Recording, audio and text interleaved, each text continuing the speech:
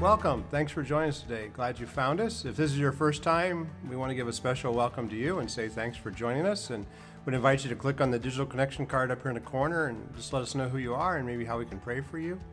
And if it's your spiritual home, we say welcome to you and say thanks for spending some time with us here online. I want to share with you what a joy it was to see the box outside here in the narthex fill up with all sorts of personal hygiene items for the homeless students at Mansfield City Schools, and we were able to deliver those this week, and just want to say thank you for your generosity. Even some folks snuck in some treats and some breakfast items, so just that the kids can be encouraged as they work through where they find themselves, but just grateful for your generosity. And then I want to remind you too that we are on October 30th joining the city for the citywide trick-or-treat from 1 to 3 on Saturday, and we will be on the front porch here at Maple and Linden handing out hot dogs and potato chips and cold water along with some candy. And so if you'd like to be a part of that over the next couple of weeks, we invite you to pick up a bag of candy and drop it off, or let us know. Email hello@lindenroad.church and we'll make arrangements to pick it up from you. But it's just a practical way of blessing our neighbors. I want to also say thank you for your generosity for the crop walk. We're still tallying it up. We have a meeting next Wednesday to sort of bring it all together and see how we did. But grateful that you can still, even now, click on the link if you haven't and invest in this important ministry here in our community. And in years past, the community's raised over $15,000, with the 25% remaining here for ministries like NECIC's community gardens, for the community meal, for St. Luke's Point of Grace on Saturday evenings, and just a practical way, again, of blessing our neighbors, and not only locally, but also globally. And so grateful for your generosity. I want to share, too, just the opportunity I had on Thursday this week to go to Barberton and share in the festivities for the 40th anniversary of Christian Healthcare Ministries. I was able to be part of a worship experience. I shared some scripture from Paul's letter to the church in Thessalonica. Just the idea that because of you, a ministry that now has over 500,000 subscribers nationwide and who are doing amazing things in the healthcare sharing opportunity.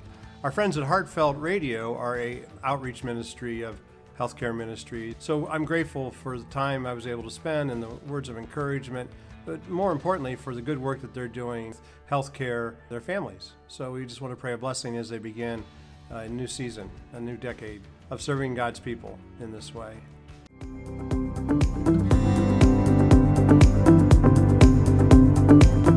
We're in week 3 of our series, Revival, Stronger Than Ever. So let's begin with this question. What kind of encouragement does a nation need when it comes out of a national crisis? That's the question Ezra's going to answer this week as we dive into our study here in Chronicles. What kind of encouragement do you need when you're facing a crisis? A personal crisis. And that's the question that we're going to look at in particular here as we dive into where Ezra is going to lead us today. Let me give you just a little context to remind you that the book of Chronicles covers a 400-year period time called the Kingdom Period in our study of ancient Israel. It's basically from 1000 BC to 600 BC, and it was during that time in which Israel was ruled by a king. And Saul was their first king, and he didn't do so well, we know. But Ezra doesn't spend a lot of time on him. What Ezra does, he jumps right into talking about David, because David was, though he was human in his sins, he was an amazing model for us in his heart. The author of the New Testament book, Hebrews, calls him a man after God's own heart. 2 weeks ago, as we began this series, God asked David to build an altar. And so he built the altar. But first, in order to do that, David bought the field where the altar was going to be built. And then he built the altar. And then he also purchased the animals that were going to be sacrificed, saying that he would not offer to the Lord his God that which had cost him nothing. Next in line is Solomon, who was king. And we looked at him last week, and we learned about his gift of wisdom, how he, out of that gift, endowed an entire nation with an understanding. And by the way, how are you doing with your reading of the book of Proverbs? With today being the 10th of October, I hope as you leaned into Proverbs 10, you found some encouragement there. Or if not, maybe you'll look at it here in a little bit. This week it comes to 2 Chronicles chapters 10 through 13, and they tell the story of Solomon's son. His name was Rehoboam, and he was not a wise king. And when the people asked him to lower their taxes, he exactly did the opposite. He raised them, which then ended up splitting the kingdom forever. And from that time on, we talk about Israel being the divided kingdom. There were 10 tribes in the north that were known as Israel, and there were 2 tribes in the south that were called Judah. And throughout its history, 19 kings ruled the kingdom of Israel, and not one of them followed the Lord. And 20 kings ruled in the kingdom of Judah, and many of them did and tried to follow God. Now, Ezra, who is writing to a distressed people, right, he's looking for examples, good examples, to teach some uplifting lessons. So Chronicles, 1st and 2nd Chronicles, majors in the kings of the south. So after David, and then Solomon and Rehoboam, 2 kings whose names both start with A. The first one, whose name is Abijah, he reigned for 3 years, so we're going to skip him because we're going to go right to the second king that followed him, whose name also starts with A, and his name is Asa. Like most kings, Asa was not perfect, but he was one of the good kings. Ezra is going to use the life of Asa to teach us 3 things about the power of being faithful today. Asa is going to show us that when we are faithful to God, God is unfailing to us. He's also going to teach us that the faithful may have setbacks, but never full-on failures, because God is faithful to his faithful ones. All that God has is strongly available to the person who is strongly available to God. Let me say that again. All that God has is strongly available to the person who is strongly available to God. And so we're going to see, as we look at Asa, that his story is going to cover 3 of the chapters 14 and 15 and 16 here of 2nd Chronicles. In the first chapter, we find the lesson of a rout. In the second chapter is a lesson from a revival. And in the third chapter is a lesson from a rebuke. So let's just dive in. You can open the worship notes here and follow along in the scriptures. And so as we do that, would you pray with me? Lord Jesus, speak to me. Amen. We begin in about 900 BC. The king of Cush, which is modern-day Ethiopia, was powerful enough to conquer the kingdom of Egypt. The country north of Egypt was Judah, which happened to be ruled by this young king Asa. So here in chapter 14, verse 8, it tells the story. Asa had an army of 300,000 from Judah, bearing large shields and spears, and 280,000 from Benjamin, bearing regular shields and drawing the bow. All these were valiant warriors. Then Zerah, the Cushite, came against them with an army of 1,000,000 men and 300 chariots. They came as far as Mareshah. So Asa marched out against him and lined up in battle formation in the Zephtha Valley in Mareshah. So if you do the math here real quick, you can figure out right away that Asa is outnumbered about 2 to 1. He does the best thing he can do, and what does he do? So here in verse 11, he prays, right? Because it comes down to that. Then Asa cried out to the Lord, Lord, there is no one besides you to help the mighty and those without strength. Help us, Lord our God, for we depend on you, and in your name we have come against this large army. Lord, you are our God. Do not let mere mortal hinder you.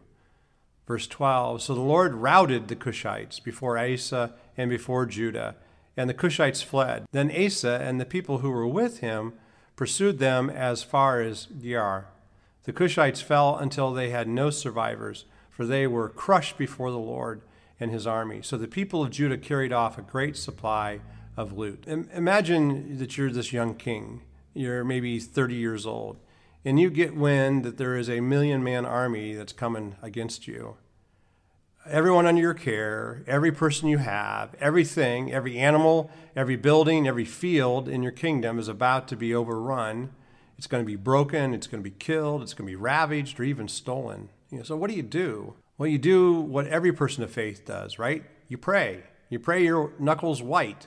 You call on the Lord. Lord, Asa says, there is no one besides you to help us. Help us, Lord, because we depend on you. And what does God do? He answers. He does what you ask.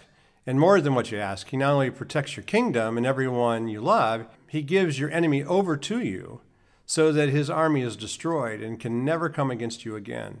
It may have been this passage that the Apostle Paul was thinking about when he wrote that God is able to do exceedingly abundantly above all things you ask or imagine. Ezra's teaching a lesson to people who are insecure and unsure. They've been away from home for 70 years. They've just moved back into their land.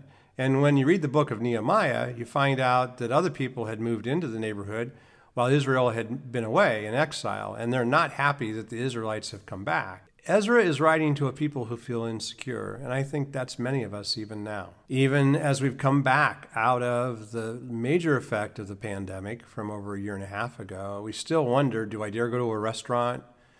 Is school safe for our kids to attend?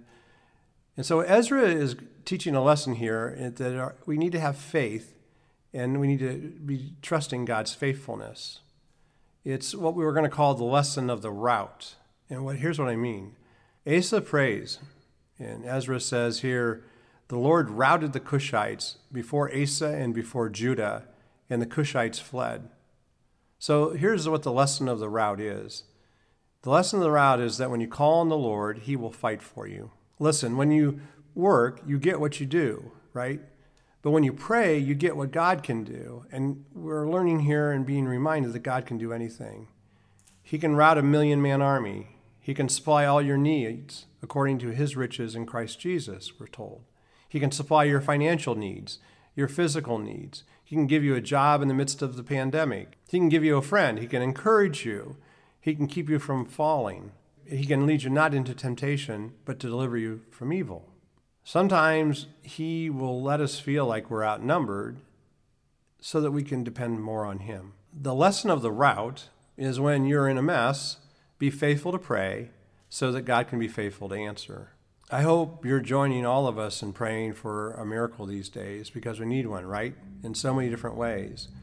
We need a cure for the coronavirus. We've got a vaccine, but there's still some 750,000 people have died from it. So if God can defeat a 1,000,000-man army, he can defeat a single-cell organism, I think, can't he? Last week, as we looked at Ezra, he reminded us in chapter 7 of 2 Chronicles, verse 14, if my people who are called by my name will pray, I will heal their land. So the lesson of the route is, if I will be faithful to pray, he will be faithful to fight. Can you repeat that with me? If I will be faithful to pray, he, God, will be faithful to fight.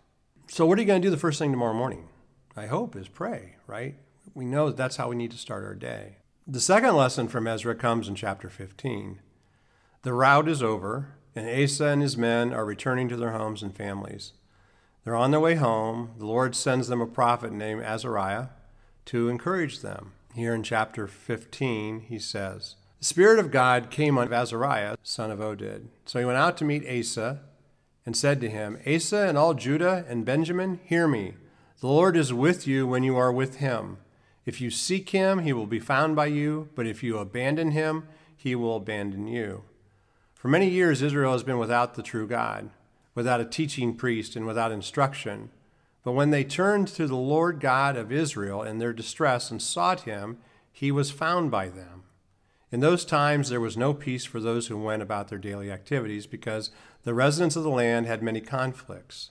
Nation was crushed by nation and city by city, for God troubled them with every possible distress. But as for you, be strong, don't give up, for your work has a reward.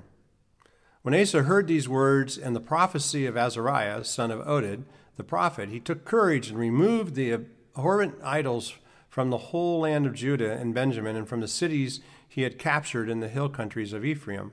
He renovated the altar of the Lord that was in front of the portico of the Lord's temple. Then he gathered all Judah and Benjamin, as well as those from the tribes of Ephraim and Manasseh and Simeon, who were residing among them, for they had defected to him from Israel in great numbers when they saw that the Lord his God was with him. On the way home from an amazing victory, God asked Asa to make it even greater. And during the reigns of his father and grandfather, people had begun worshiping other gods, the gods of the Canaanites. People built places of worship to Baal all over this land.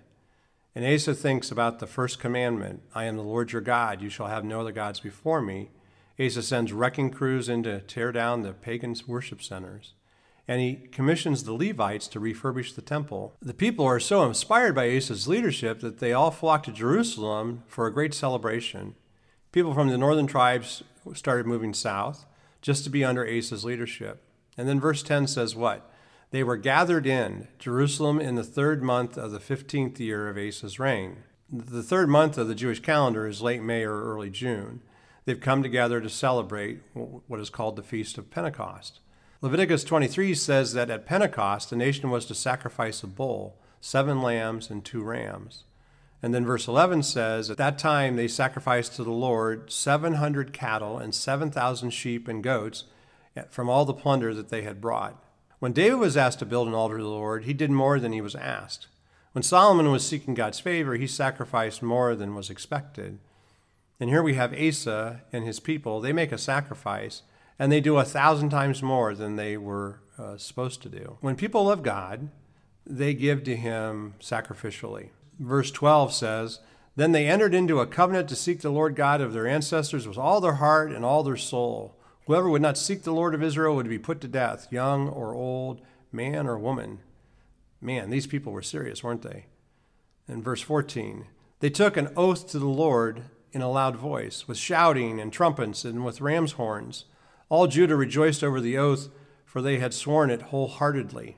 Their covenant said what? As for me and my house, we will serve the Lord. We will serve him with all our heart, with our soul, mind, and strength.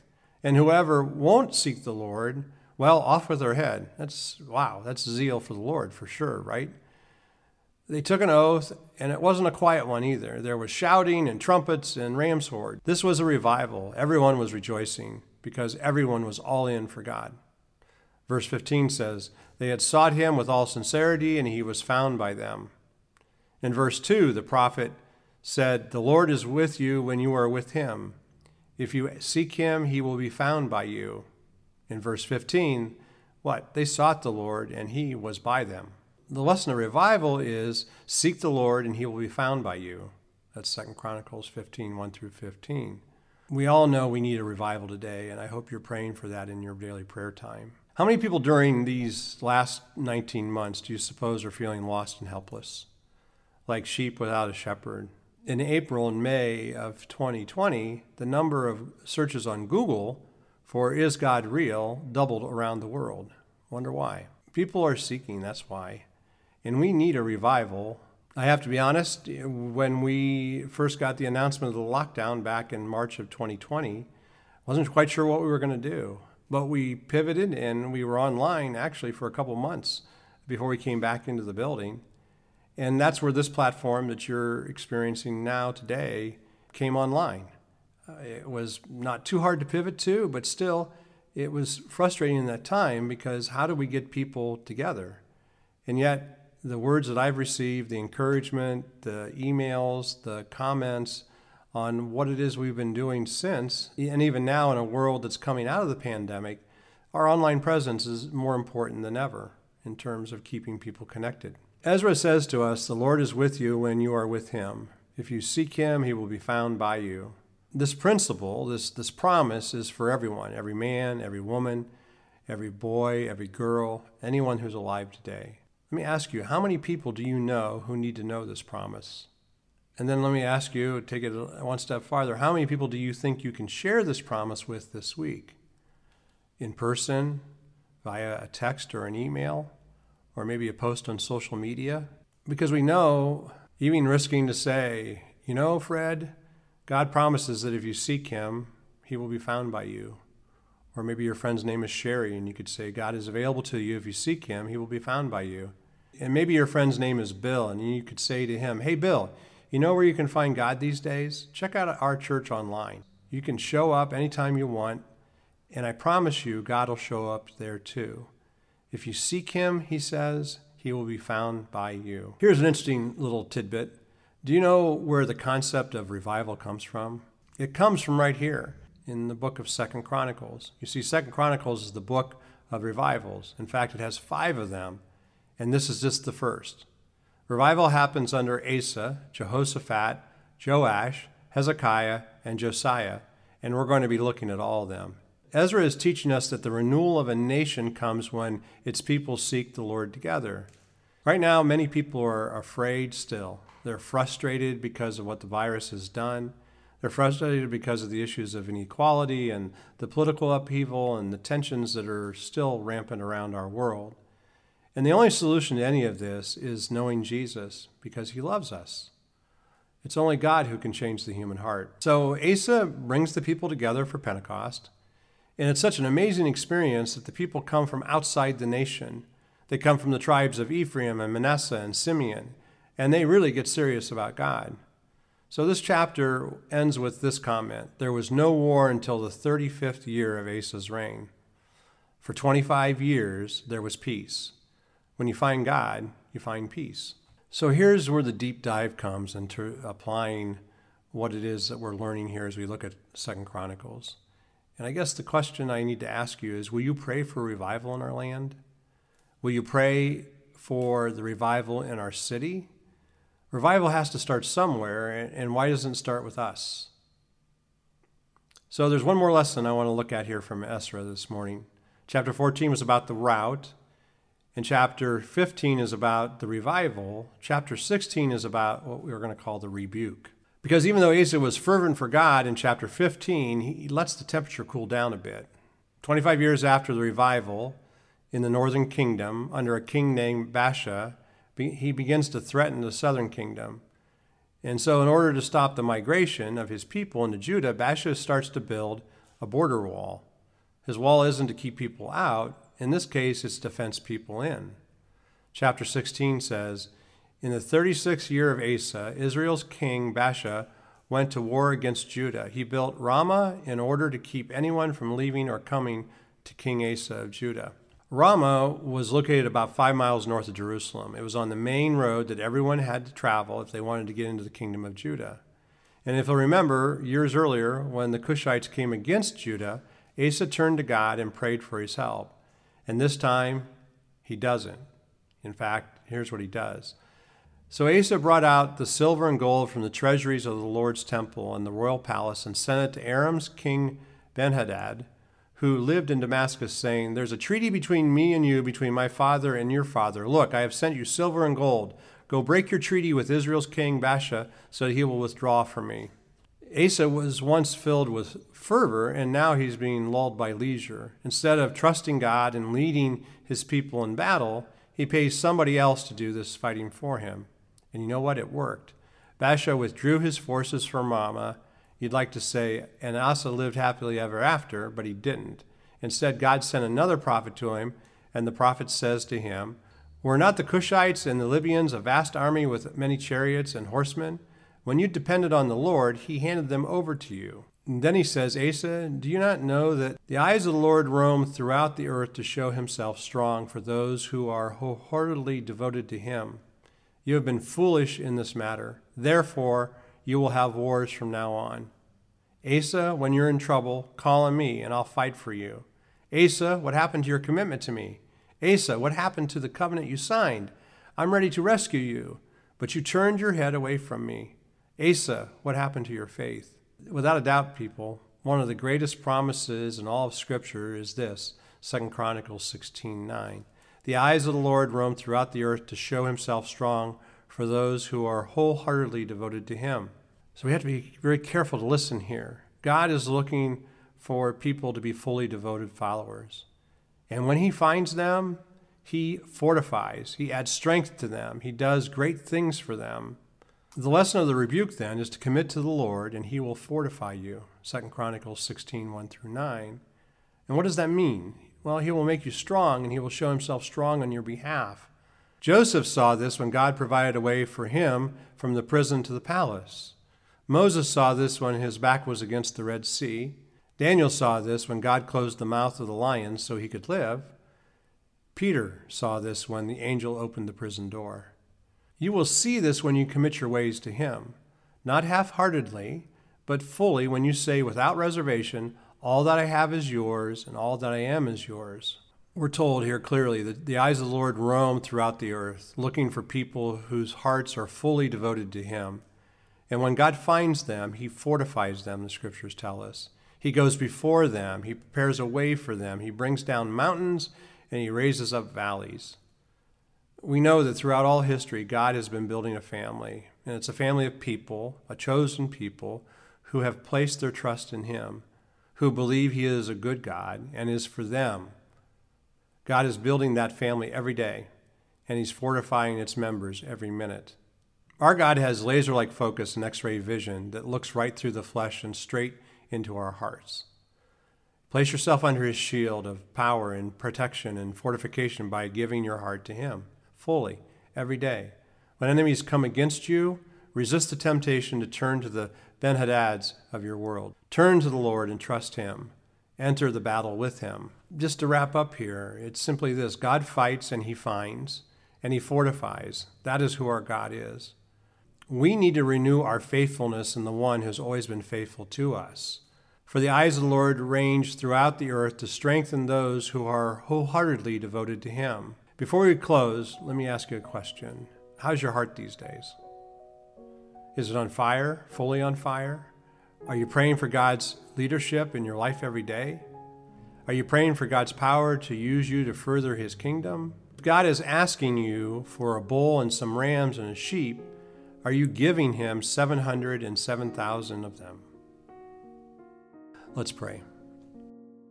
Lord God, like Asa, there are times when we have been on fire for You, and we are lighting that fire again. When You look around the world, we want You to see us.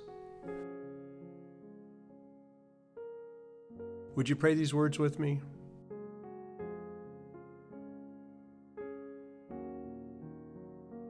Lord, if there's an assignment You want fulfilled, choose me. Call me. Nudge me. Lord, revive me again. Lord, light Your fire in me again. Lord, use our church to bring many to Jesus Christ. Revive our city. Revive our country. Revive our world.